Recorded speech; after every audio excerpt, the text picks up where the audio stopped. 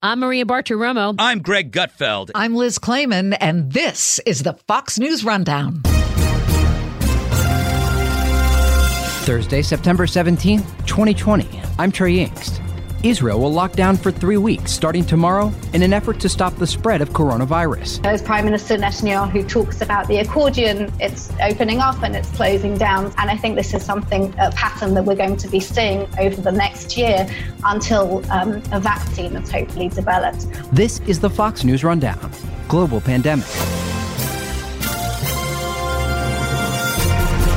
The Israeli government is trying to halt a massive second wave of coronavirus.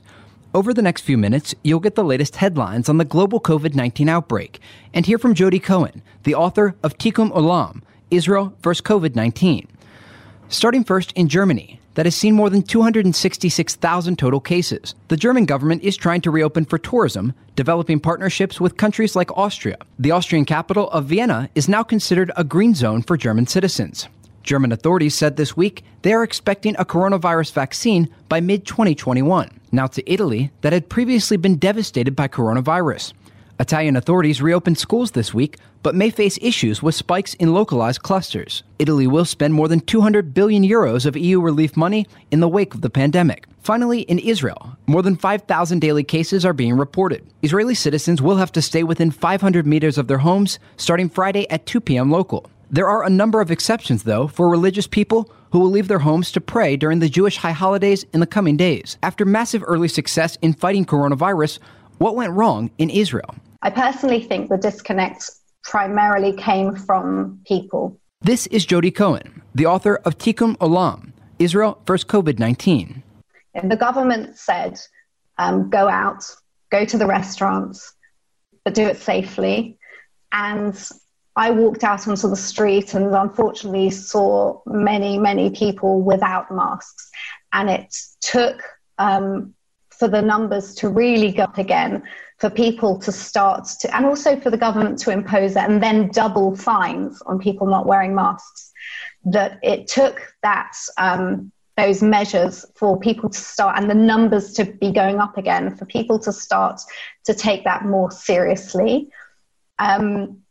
And I think that comes from our strength. That's obviously a weakness as well as a generalization, but the Israeli people are used to dealing with crises. As Jonathan Medved, who runs Our Crowd, which has a pandemic innovation fund, as he talks about, Israel is used to turning curses into blessings.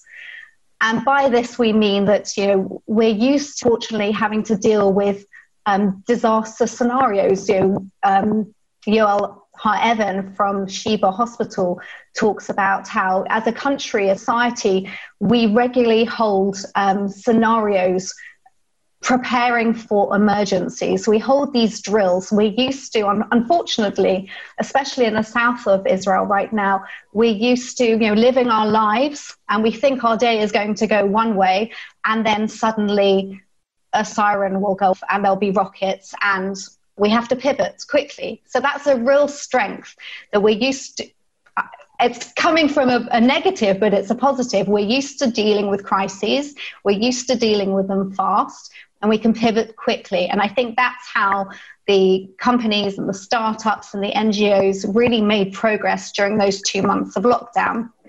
On the other hand, as soon as we're told, okay, the restrictions are being eased, the lockdown is easing, we have to go out and as all the effort we put into that crisis, we want to put all that effort into celebrating life and living life for each day and in the moment. So I personally think that's where the disconnect happened. Yeah. But then if you look, like I mentioned, Sheba Hospital, if you look there, they've got over 200 projects going on, covering all aspects of coronavirus and doing an incredible amount of work with partners, with hospitals across the world, especially in the United States. And also, as we've just heard, with the United Arab Emirates, they signed the first agreements with an organization in the UAE as a result of negotiating this deal between Israel and the UAE. So really positive signs on the partnerships front as well between Israel, the United States and other countries in the region and around the world.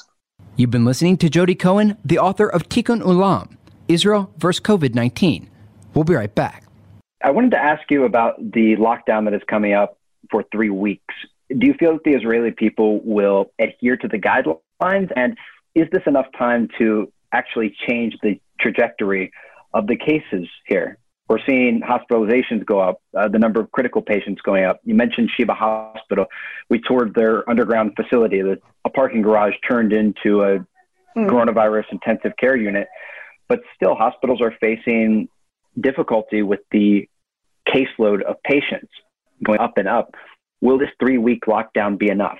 I think this 3-week lockdown will make the country refocus again and say, this is not over. We're still going through this, what is a crisis across the world.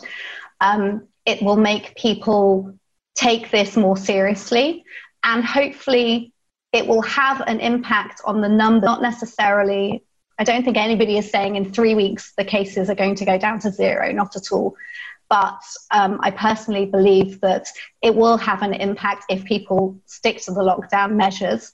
And importantly, it will hopefully give some breathing space to the hospitals. So as we go into the winter and we see cases of pneumonia rise and all the flu, all the usual things we see in the winter that keeps our hospitals busy, that it will hopefully give them that breathing space. So hopefully the aim, I would believe, is that they don't become overwhelmed and that they can keep running. But I also know from my contact with the hospitals, for example, the Galilee Medical Center up north in Israel, that they're continually opening new wards, coronavirus wards, as and when necessary. So, as Prime Minister Netanyahu talks about the accordion, it's opening up and it's closing down. So likewise, the hospitals are opening up the corona wards and closing them down as necessary. The corona hotels are opening up as necessary and then closing down. And I think this is a pattern that we're going to be seeing over the next year until a vaccine is hopefully developed.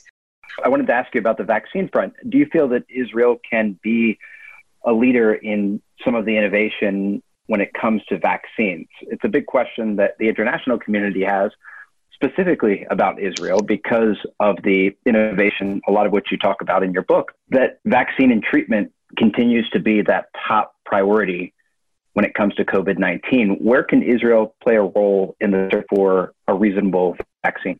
So the Israeli Institute of Biological Research is taking a leading position on developing potential vaccines in Israel. There are other companies as well, like Migvats, where they have a vaccine, an oral vaccine for coronavirus in poultry, and they're now working on developing that into a potential vaccine for the human coronavirus because they saw that genetically they're very similar. There's a company called Vaxil Bio also working on, there's a number of potential vaccines in the making. At the end of the day, I don't believe it matters where the vaccine comes from. The world just needs vaccines. And I say that in the plural on purpose because some vaccines will work for some people and won't work on others. And we're going to need vaccines for millions of people around the world. So we need as many vaccines to be successful as possible. And as I said, we're going to need this partnership working because we're going to see a huge amount of logistics going. It's not just the developing the vaccines, it's then developing the apples to put the vaccines inside and sorting out the logistics to get the vaccines across the world, not only to the big cities, but to people living in remote areas as well. It's a really interesting topic and a timely book. Really appreciate your perspective on this. The author of Tikkun Olam, Israel vs. COVID-19, and political analyst Jody Cohen. Thank you again for your time. Thank you so much. You've been listening to the Fox News Rundown. Stay up to date by subscribing to this podcast at foxnewspodcasts.com. And for up-to-the-minute news, go to foxnews.com.